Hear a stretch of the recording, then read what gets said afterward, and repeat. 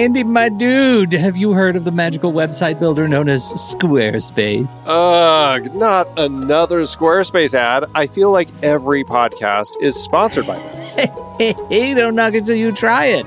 Yes, okay, it is overhyped, but actually it lives up to the hype. Squarespace is like a website fairy godmother. With a click of a button, your site transforms into a beautiful masterpiece. A website fairy godmother? That sounds interesting. What makes it so magical? Well, for starters, those slick templates make anyone look like a professional web designer. Pick one, customize the colors and fonts to match your brand, and voila. Plus, the drag and drop fluid engine is so easy, your grandma could build a site on Squarespace. Well, she did knit me a lovely scarf last Christmas. Maybe website design is next. Exactly. And when you're ready to sell your Nana's handmade scarves online, Squarespace has built-in e-commerce. Add a store with one click. Get flexible payment options. Then watch those sales roll in. And when she wants to teach others her steezy scarf skills, Squarespace's new courses feature is just the ticket. Nana can set up her curriculum and enrollments and payments in a snap and become the next e-knitting influencer. Oh, wow, you really sold me with the grandma angle. Sign me up for that free trial. Just go to thenextreel.com/Squarespace and transform your site into a beautiful Squarespace masterpiece. Well, thanks, Pete. Even though it's overhyped, Squarespace actually sounds perfect for Nana's site's needs. Appreciate the warning on the ads, though. I'll brace myself next time I listen to a podcast. Anytime. Let me know if you need any help getting that site up and running.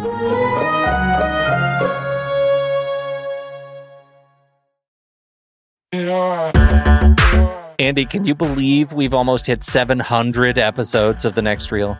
I know, it's crazy. And with all the other episodes in our family of podcasts, we are well over 1,200 episodes of movie conversation.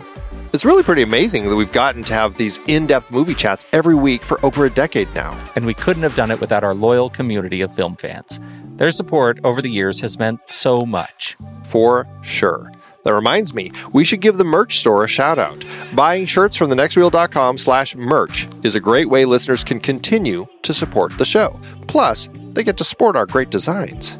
Absolutely. I think sometimes folks forget we have a variety of shirts, mugs, phone cases, and more available. In fact, a great place to start is with a shirt sporting the Next Reel's logo. We also have that classic Fast Times Spicoli Surf School tee, or the weirdly popular Rusty's European Tour shirt. The one from National Lampoon's European Vacation. Why is that so popular? Search me, but we have sold a ridiculous number of those. I guess there are a lot of Rustys taking trips to Europe? We're always adding new designs based on movies we've covered, like our brand new design for a streetcar named Desire, featuring a streetcar named Desire. So if you want to rep your love of TNR and films, head to thenextreel.com/merch. Every purchase helps us continue to have these weekly in-depth conversations. So visit thenextreel.com/merch today. And as always, thanks for listening and being a part of the Next Reel community. We've got lots more great movie chats coming your way. It's showtime, folks. Enjoy the show. How do we kick these off again? I have not done one of these shows in so long. That's the perfect way to start this, Andy. You haven't done this in so long. What does Pete say? Like, and a fine morning to you. Go. No, it's and a is fine, that what he says? He says, and a fine Saturday, my Irish, and a fine Saturday morning to you, Steve. There we go, Andy. It's so good to have you back on these early Saturday mornings, but it's like afternoon for you, right? You've been up for several hours. It's a wee bit early for you. Yes, yeah, I've been up for a little while. A lot of coffee, a little punchy. That's me right now. Okay. Well, that'll make this entertaining. Oh my gosh. We have a lot to get through. We got talk trailers. We got a list to do, all this stuff. And William Goldman went and died on us. Oh my gosh. Yes. That's a tragedy. I did not realize that he was in ill health. No, it's just these guys are getting up there. And then we had Stan Lee earlier in the week as well. It's just Stan Lee. Oh, yeah, I was out of town on a trip up in a cabin, and so that was one of those ones that I wasn't around to really hear much. But it was very sad to see that news when I got back. Very sad. See, now William Goldman, this is the interesting story about him. And I think Ben Lott mentioned this, that he's known mostly for his adaptations. That's what he does, is adaptations mostly. A lot of Stephen King stuff, The Princess Bride, a lot of stuff it's adapted. There's very few original films that he wrote. Everything's, adapted from books or other materials. There is one film that is one of his few original scripts that it's nearly impossible to find. And it may be for good reason. I saw this in theaters. It's 1992's Year of the Comet. It was directed by Peter Yates, had Penelope Ann Miller and Tim Daly, and it's about this like bottle of wine that was bottled in this year of the comet, 1811. It has something to do with Napoleon. And I remember seeing it in the theater. And then when my brother got on a William Goldman kick, he's like, I got to find this movie. It's one of the few things that's like original. It's not adapted. And you can't find it anywhere. And he's been on a quest, I think, for nearly 20 years now, trying to find this movie because it wasn't available streaming. You couldn't find it on DVD. It was like out of print or whatever. And I said, I don't know that it's... I don't know that it's going to live up to your expectations as a great William Goldman movie. It felt like a made for TV movie, honestly. It just, Peter Yates directed it, and I remember it being okay, but it's just a nice story for me as my brother's quest to try to find this rare original William Goldman movie.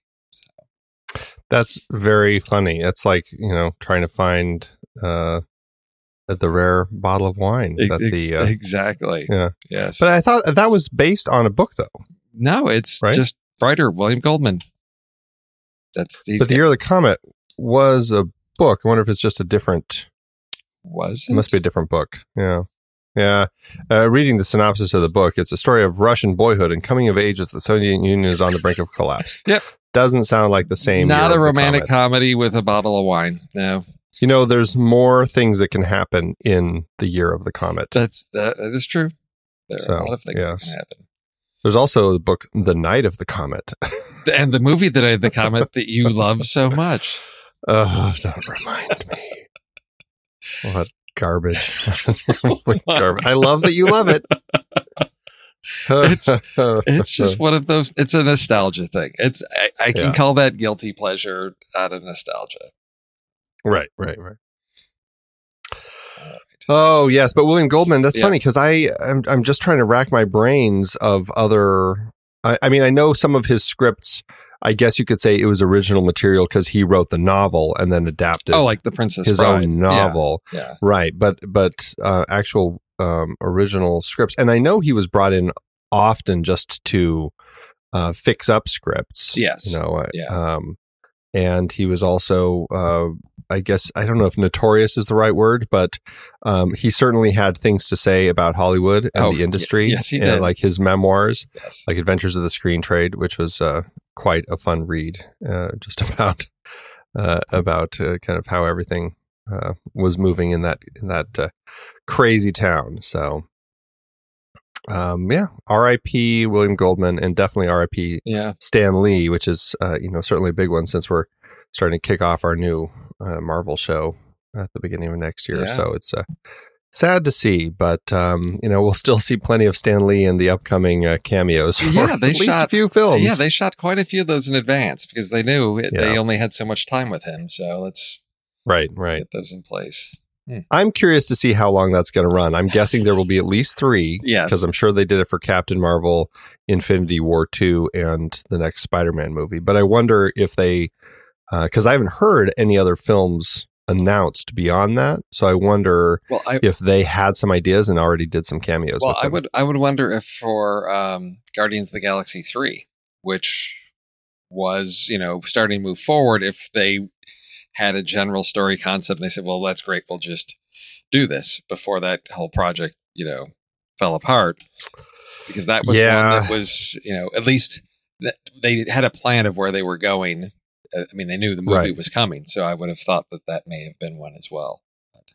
It's really going to depend on if they end up using the script that James Gunn wrote, or if they drop that as well and come up with an entirely new script. I mean, I guess you could shoehorn whatever his scene is into a new script, but and we do have, as we have seen, that can be done in the Star Wars Cinematic Universe, there's nothing to stop a studio from resurrecting, actors that have passed or other younger versions of them and dropping them into a movie as they did with Rogue One. We could see, digital Stan Lee in future Marvel movies. God, I wonder if that would be off-putting, or I wonder if that would end up I wonder how I'd end up feeling about that. Yeah. When the time came. I kind of feel like Stan Lee would be okay with it, so I kind of feel like it would be all right. And it's always brief little cameos, so it's just a small scene that you need to put him in. So it's not like, we're going to deal with this digital character for 5 minutes. It's a little one-liner here or there. So right. It may just become that little fun homage to Stan to always have him present. Yeah, right. Huh. Well, I guess we'll just have to wait and see. Yeah. He's been doing cameos in films, though, since I think 1989, I think, was his first one. Oh, wow. That far back? Yeah. Yeah. Like he's, I don't know. Gosh, what was it that he did in 89? Was that? I can't. That wasn't Fantastic. No, Fantastic Four was later than that. 89. Wow.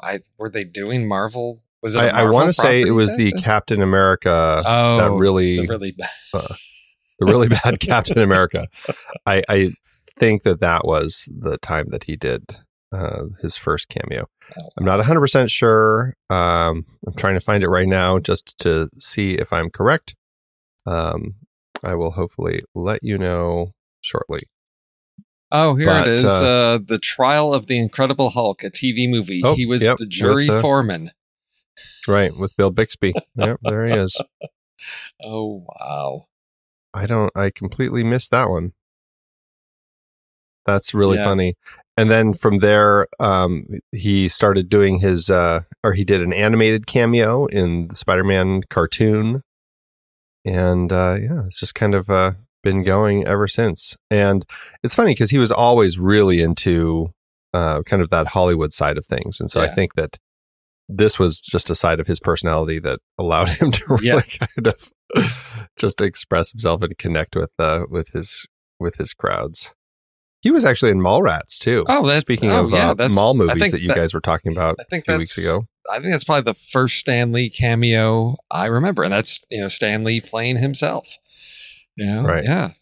Oh, see another. I haven't seen that in a long time. I have a lot of nostalgia for that film.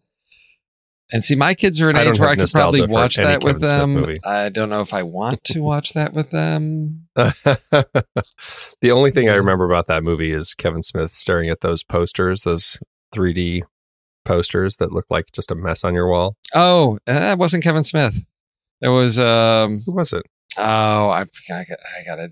It's because that's what he's sitting there staring, trying to see the boat, and everybody comes by and they're like, "Oh, look, it's a sailboat." And he's like, "Well, I can't see it." Right? Yeah. No, because it wouldn't be Kevin Smith because Kevin Smith plays Silent Bob. Silent Bob doesn't talk. Right. Okay. Well. Yeah. Whatever it is. Whatever. You remember the guy staring? That's the only thing you remember, huh? That's my recollection of that. Okay. It's got Ben Affleck in it.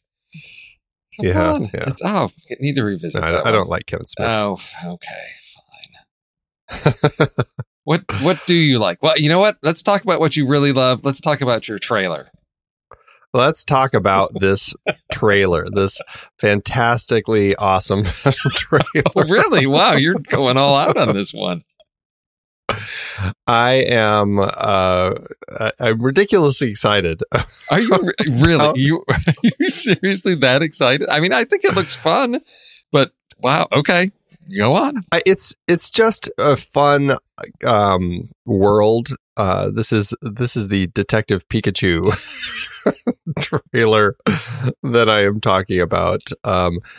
It's just fun to see all these little Pokemon characters coming to life in the real world and seeing all these people interacting with them. And you've got this little this Pikachu character voiced by Ryan Reynolds, which is really funny to kind of just have that Deadpool voice coming out of this cute little Pikachu. Yes, exactly.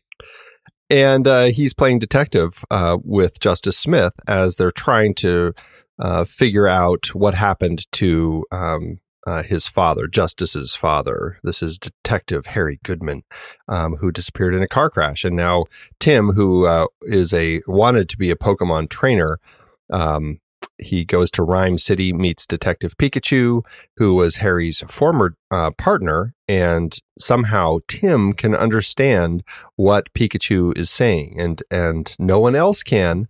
Everybody else, when they hear him speaking, it's Pika Pika. It's the cute little Pikachu noise. But not Tim. No, he can actually talk to Pikachu, and he and Pikachu go on an adventure to try to figure out what happened. We don't get a lot of the story in this trailer, but there's definitely the sense of this kind of loss with Tim as far as never having lived up to his potential as a trainer. And we've got Lucy, played by Catherine Newton, who clearly is going to be joining him on his adventure. She is a reporter, and she has Psyduck, who is her Pokemon that she's going around with. And of course, Ken Watanabe is in it as the police lieutenant. And Bill Nye actually pops up in it, and Suki Waterhouse. And there are a lot of Pokemon. Yes, there are. There's Pikachu, there's Charmander, there's Squirtle, there's Venusaur, there's Dodrios. They're everywhere. There are Pokemon all through this. There's Greninjas that are attacking them. I just had so much fun watching this trailer and seeing all of these Pokemon in the real world. It was fantastic. I had a great time. Oh, and of course, the fantastic Charizard that Pikachu is battling toward the end of the trailer. It looks like some sort of fight. So I don't know. It really hit all the right buttons for me. What'd you think of this one? Well, I have to say, now I feel like how Tommy feels when it's like there was a bunch of proper nouns there. I'm just like spiky dinosaur guy. I don't know. I don't know what any of those words mean that you just said. You were speaking a different language. However, this does look like a lot of fun. It's not made for me. I don't know. I'm going to run out to the theater and see it, but it does look like a lot of fun.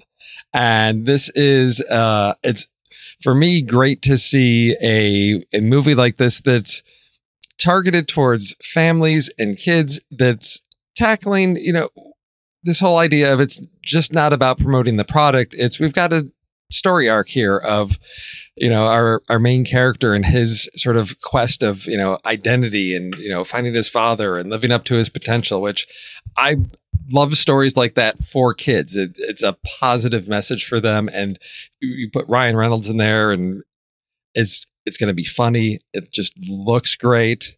I may sneak out to an early, show to see it just for the fun. I may, try to drag some of the family with, well, we're not a Pokemon family, but it just looks like a lot of fun. Well, and that's the thing. I mean, I think obviously it's targeting anyone who's a fan of Pokemon and all of its various incarnations.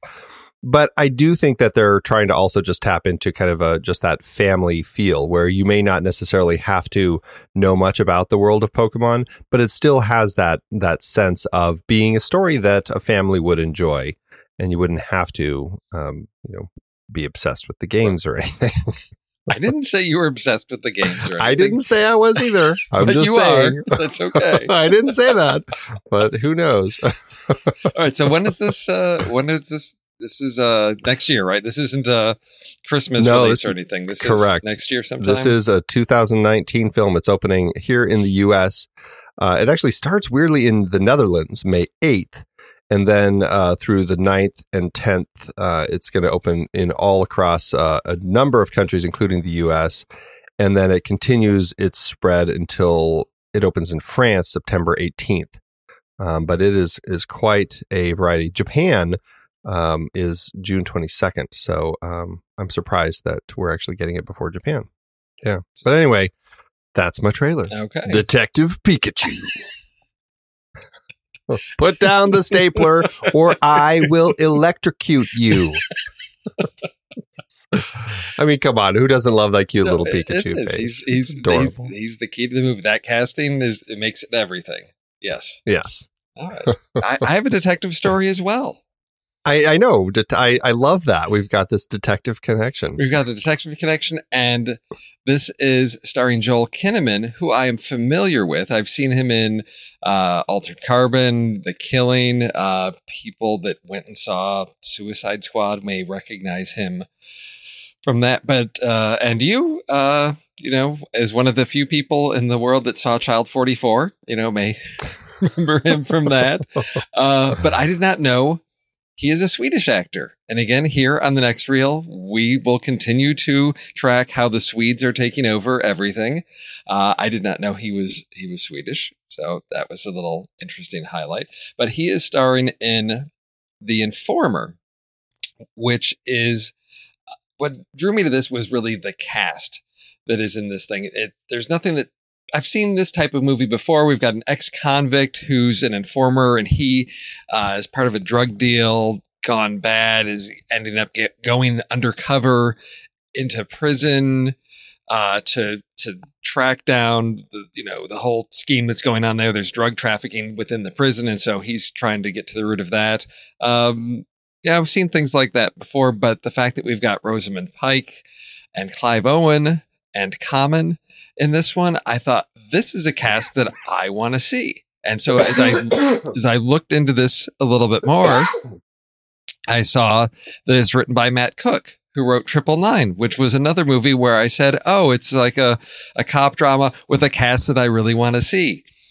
And then I saw it and did not enjoy it. So I'm cautiously optimistic that Clive Owen, Rosamund Pike, Common, and Joel Kinnaman can deliver on this one. We have a different director on this, on Andrea Di Stefano, and he has directed just one other feature, which was what was that called? The Escobar, Paradise Lost, with Benicio del Toro back in 2014, which I did not see.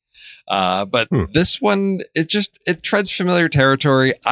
I'm just seeding future trailer rewinds with this one. It's one that I'm probably not going to go out to theaters to see.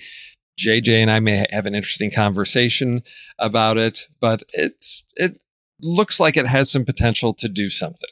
So that's what I'm bringing. And it's another spring release. I think this one is in March of 2019 is when we'll be getting this one. What did you think? This, man, this is an interesting looking film. I'm a little torn on it because you're right. So much of the trailer looks like, every sort of drama like this that we've seen before. This crime drama with an ex-con who's forced into being an informer or something, or something happens. And I feel like the story itself is just so incredibly just kind of by the book. But it does have this cast that is just really stellar, and I love seeing Common. I mean, I think he's just a fantastic presence, and Rosamund Pike, of course, is just great. So it's one of those that I hope is able to be more than what it looks like. You know what I mean? Oh yeah, that's exactly what I'm hoping. I don't think this is going to be a huge box office success. I imagine it's going to be one of those. Did that actually come out in theaters? Because now it's on, Netflix or Amazon Prime. It's going to. Yeah. I don't expect a lot of attention in theaters, but which is unfortunate because I think if this cast works well, they can really deliver. But like I said, I'm going in expecting predictable. I think on the YouTube page for the trailer, I think in the comments somebody said, "Oh, Clive, are you really going to be the bad guy in this one?" Because it's, he's like the head of the FBI. It's like, yes, you can see that's sort of what we would expect to happen. Somebody that with power is actually, secretly behind the scenes manipulating things. I won't be surprised if that's what happens. I hope that a smaller film like this could take some risks and do something more unexpected. But again, Matt Cook didn't do anything impressive with 999. But it was solid, So that's And Andrea Di Stefano is more of an actor than anything. Yes. So I'm really curious to see what he's able to bring forth through this one. Yeah. So I will see. I'm curious about it. I don't know if it's something at the top of my list, but I feel like there could be some interesting potential there. Exactly. Yeah. All right. Cool. Those are the trailers, and that leads us into food. Oh dear. Yes, we are talking about we did Duck You Sucker, aka A Fistful of Dynamite, aka Once Upon a Time the Revolution, on the show this week. And early in the film there is just a really disgusting scene of people eating. And what can I say? Our Patreon supporters, they really wanted us to talk about people eating disgustingly. So here we are. This was a challenging list because I kept going through scenes. I'm like, nope, talked about that on the show. Nope, you guys talked about that one on the show. Nope, you've talked about that one on the show. And I said, because I knew, with Pete, we tread into gray areas sometimes, let things slide. I thought, no, Andy's going to be back. I'm going to stick to it. It's a good challenge. Stick to the rules. Not talked about before. So pushed into some interesting territory on this one. Found some of, I think, varying degrees of what you might consider disgusting. So I've got a very short list. I don't have a lot of backups because you guys talked about so many great movies that already have scenes with food that is, disgusting. So what's an example of one that we've talked about? Come on. And for dessert, chilled monkey brains, Temple of Doom. Yeah, you've got that. See, we're on the same page there. That was one that I certainly had looked at, but obviously we've talked about that one. Yeah. And also there's a bunch of movies that I know have disgusting eating scenes that I just haven't seen. Yes. So I guess we'll wait because maybe they're on your list, so I won't mention those just in case. Okay. Well, do you want to kick it off or shall I? Oh no, you know what? You've been gone for so long that you are the guest of honor this week. So you go ahead and kick it off. Guest of honor. Oh, that's sweet. Well, I am going to start with just a fantastically bloody, gory splatterfest of a zombie film that good old Peter Jackson did way back in. Gosh, when was this? 92. Released here in the States in 93. It is Dead Alive, aka Brain Dead. This movie was just so gory and so disgusting and horrifying to watch, but so much fun. I had an absolute blast with this film because it's this rabid rat monkey from, I can't remember what country, like Madagascar or something, that they bring to the zoo. It's the Sumatran rat monkey. That's what it is. They bring to the zoo in New Zealand, and it proceeds to bite our main character's mother. And there's this dinner scene where she has this wound, and it's just squirting its ooze. So disgusting into the soup. And it's a horrifying scene. It's really, really funny though. And that's what this movie does really well, is it takes that gore and treats it in really fun ways. You just have a great time laughing at the disgustingness of what's actually happening here. And then, of course it ends up with a lawnmower battle against all the dead. It's a fun movie, and this scene certainly is on my list of disgusting eating scenes. So that's my first choice. I have not seen any of the early Peter Jackson sort of splatter gore stuff. So that's one that I've always said, someday I'll get around to it, but it's just never been a priority. And now I don't know that I need to after hearing the description of. No, you need to prioritize it. You absolutely need to prioritize it. Okay. Peter Jackson has a great time with kind of that gory fun in this movie. It's really hilarious, and it's so bloody.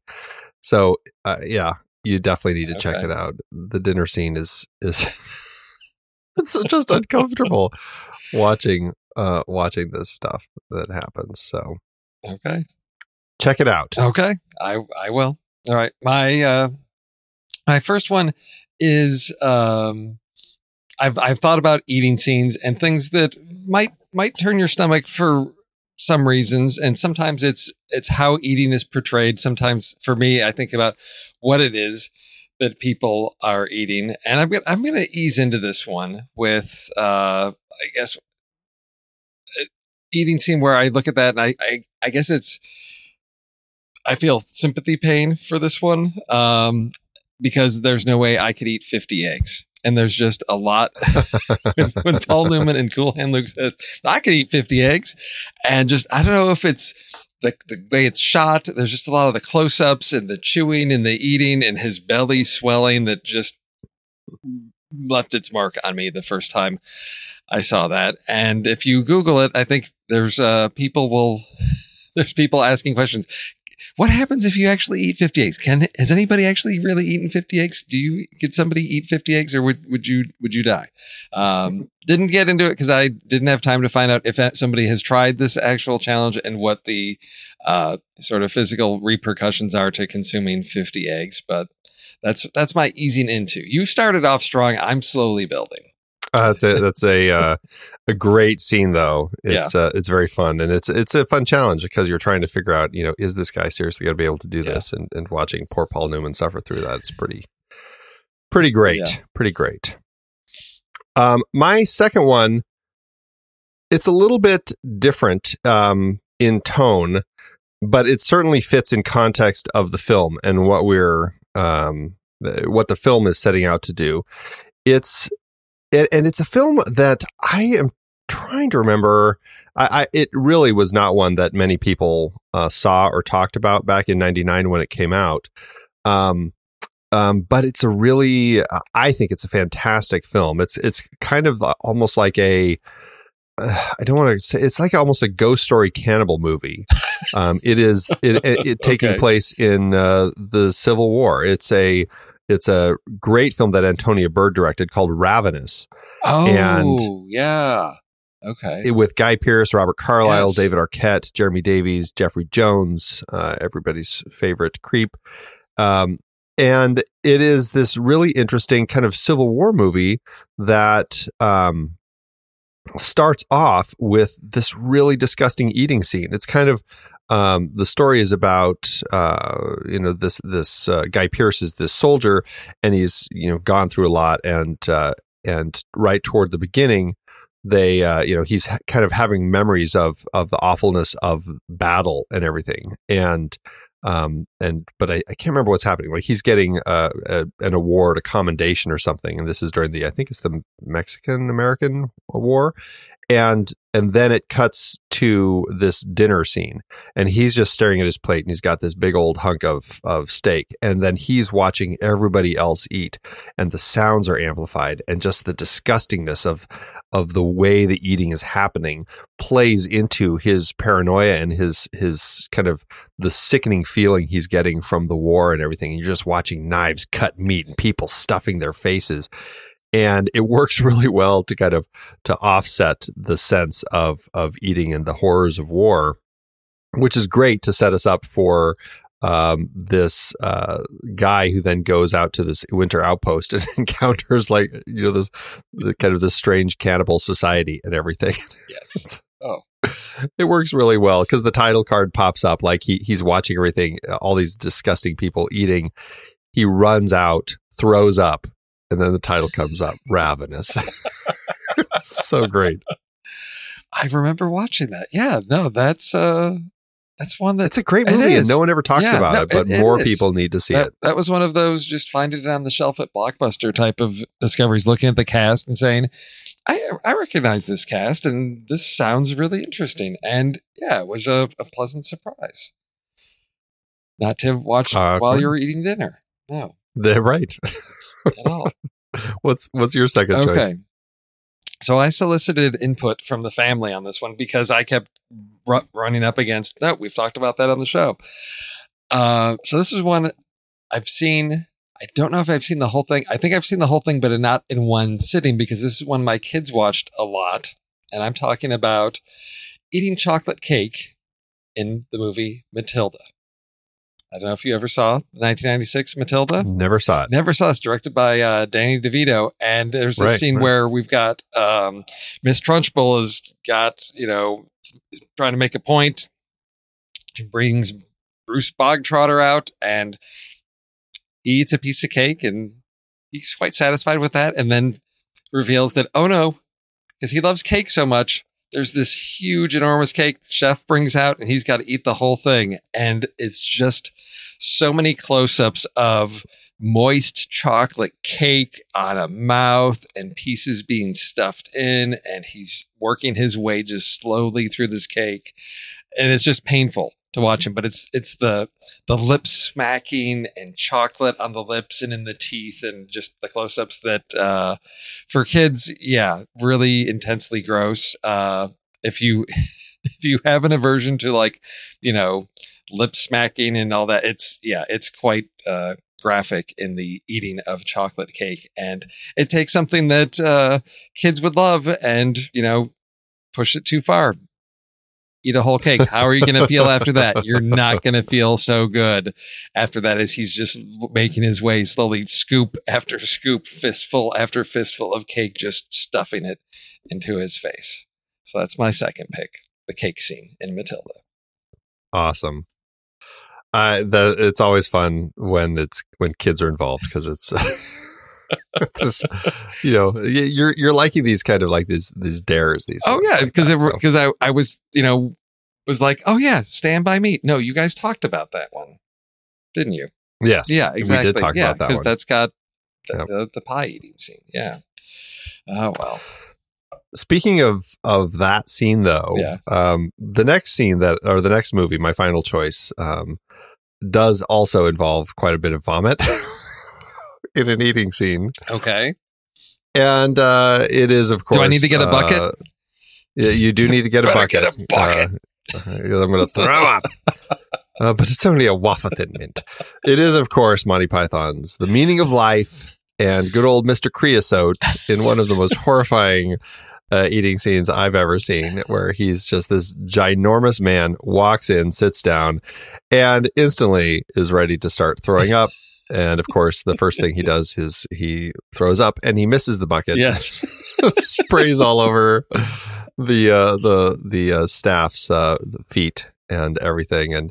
And it just goes from there. We just get vomit constantly as this guy is looking at his menu, throwing up all over his menu, throwing up all over his shoulder, throwing up on just everything around him. Then, of course, the maid who comes to clean the floor, he throws up all over her. Other guests are horrified and leaving, and good old John Cleese just maintains his composure through it, as even other guests start throwing up a little bit. Then we come back to the scene later after Mr. Creosote has had his fill, and then we have the wonderful wafer thin mint that John Cleese offers him, which leads to him expanding and exploding, and it's. Yes, it's oh so much fun. Everybody really should just watch Monty Python's Meaning of Life, because it's just disgusting in this particular scene, and fun in every sort of way. So that's my final pick, and it was a tough one because I actually had a pretty lengthy list. I was surprised at how many movies I came up with. So well, this one may be on your list. My final pick, because I'm going to get us ready for holiday season.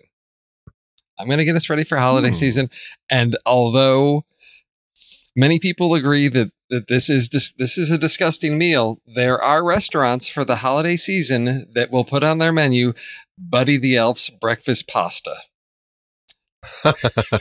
Talking about Will Ferrell eating a big plate of spaghetti with syrup, Pop-Tarts, all kinds of sweetness, and it's the over-the-top sugary sweetness on top of pasta that is just, for me, sort of gut turning. Oh my gosh, I can't. And I guess because I'm older and I know when things don't agree with me, it's not going to be good. But the fact that what everybody I think agreed was a disgusting eating sequence when this first came out has now become turned into, hey, we're going to offer this to our restaurateurs. So people that want to come in, we will feed you the infamous elf spaghetti breakfast topped with maple syrup. That's awesome. I actually didn't have that on my list, okay. but that's a pretty. I would have counted on that. I it's disgusting, but I don't know. There's something that's, I don't know, less disgusting than some of these other scenes. I mean, my last pick on my list, in case you stole Elf or Matilda, because I know you have kids, and I thought those might be right there. I went way back into the archives for The Cook, the Thief, His Wife, and Her Lover, and the final meal. The final meal. Yes. That is a pretty disgusting meal. Yes. That's a good one. The other ones that I had, well, I knew that there were movies out there like, was it Pink Flamingos, the John Waters movie? I've never seen that. I haven't either, but I know that there's some pretty disgusting eating there. I had Hannibal on my list with the final meal there. I had Drag Me to Hell when she goes over. I haven't seen either of those. See? Oh, well, there are interesting scenes, and Hannibal is certainly a disgusting scene because, I won't even go into it. It's just disgusting. And then the last one is the honorarium film for Pete. It's a Woody Allen movie? It is not a Woody Allen movie. It is a Nicolas Cage movie, and it is Vampire's Kiss because Nicolas Cage eats a real cockroach. Yep. But this is the movie I watched with Pete, and it was something that he always loved because Nicolas Cage's character's name was Pete, and somebody says, "Your name is Peter, right?" And he goes, "Right, Peter, right." So we always laughed about that. So there it is. I did not know that story. Now I know. Every time I think about that movie, I think about Pete. It's kind of funny. So we need to make that a ringtone. To pull that audio from Vampire's Kiss, make that a ringtone so that when Pete ever calls you, that's what's on your phone. Is Nicolas Cage. Right, Peter, right. That would be fantastic. I really should do that. Absolutely. All right. Well, that's the lists. So what are we going to do for this final round of Leone's Once Upon a Time trilogy? We're talking about Once Upon a Time in America. It's been 30 years since I've seen that movie. So, well, we could do really long movies. No, I saw it's on Netflix. It is on Netflix right now. So I'm thinking I have an opportunity to get there to see it. And I think it's I don't know which version it is. I think it's not the super extended. I think it's the original, whatever. It's the somewhat 240 minute version or whatever it is. I think. No, I don't know. Which is the 224. I don't know. Well, let's see. Once Upon a Time in America on Netflix. Oops, I didn't mean to start it. 3 hours and 49 minutes. There you go. Okay. So it's not the 4 hours and 20 minutes or whatever. So you're missing that extra half hour, but that's still is a pretty good version of the film to check out. So really long movies. But anyway, we could do really long movies. Yeah, we could do that. We could always go back to like the gangster movie and dip into that. We could do let's see. There's a diamond heist. There's we could do a story involving flashbacks to between youth and old age, or later in life sorts of stories. Oh, okay, yeah, and heist films. Although, did we sort of tap that out with the Ocean series? I feel like the Ocean series really kind of did that. We could do films with people with crazy nicknames because De Niro's character's name, his nickname is Noodles in the film. Well, I was going to go to my IMDb plot keywords, but that's not a good place to start. Okay. Because I'm guessing, there's a lot of, that's a reference to the Four Horsemen of the Apocalypse. Really? Wow. All right. Really? Was there? Come on. In 4 hours, they got to cover that. You're right. What didn't they cover? Apparently, there's speakeasies. There's prohibition. There we go. We could do films about prohibition / speakeasy. Yes, I think that's not something we've gone into. Okay. So we got that one. I like the flashback. Do we want to do?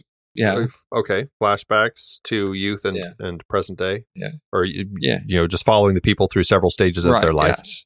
I guess it doesn't have to be flashbacks. It just has to be films that follow people through various stages of their lives. Yeah, so it's not. Yeah, we're talking epic, sort of across many years or phases of their life. Yeah, I feel like long movies is kind of a tricky one to fulfill. What else could we do? We got a secret stash of money. Secret stashes. Okay. That opens it up, because if we end up with gangsters and corrupt police, we've been down that road. Right. Okay. Secret stashes of things. All right. So we'll do secret stashes, prohibition and / speakeasies, and we'll do stories that take place over several points of somebody's life, and we follow through different parts of their lives. All okay. Right. That should give us some interesting options for next week. Yeah.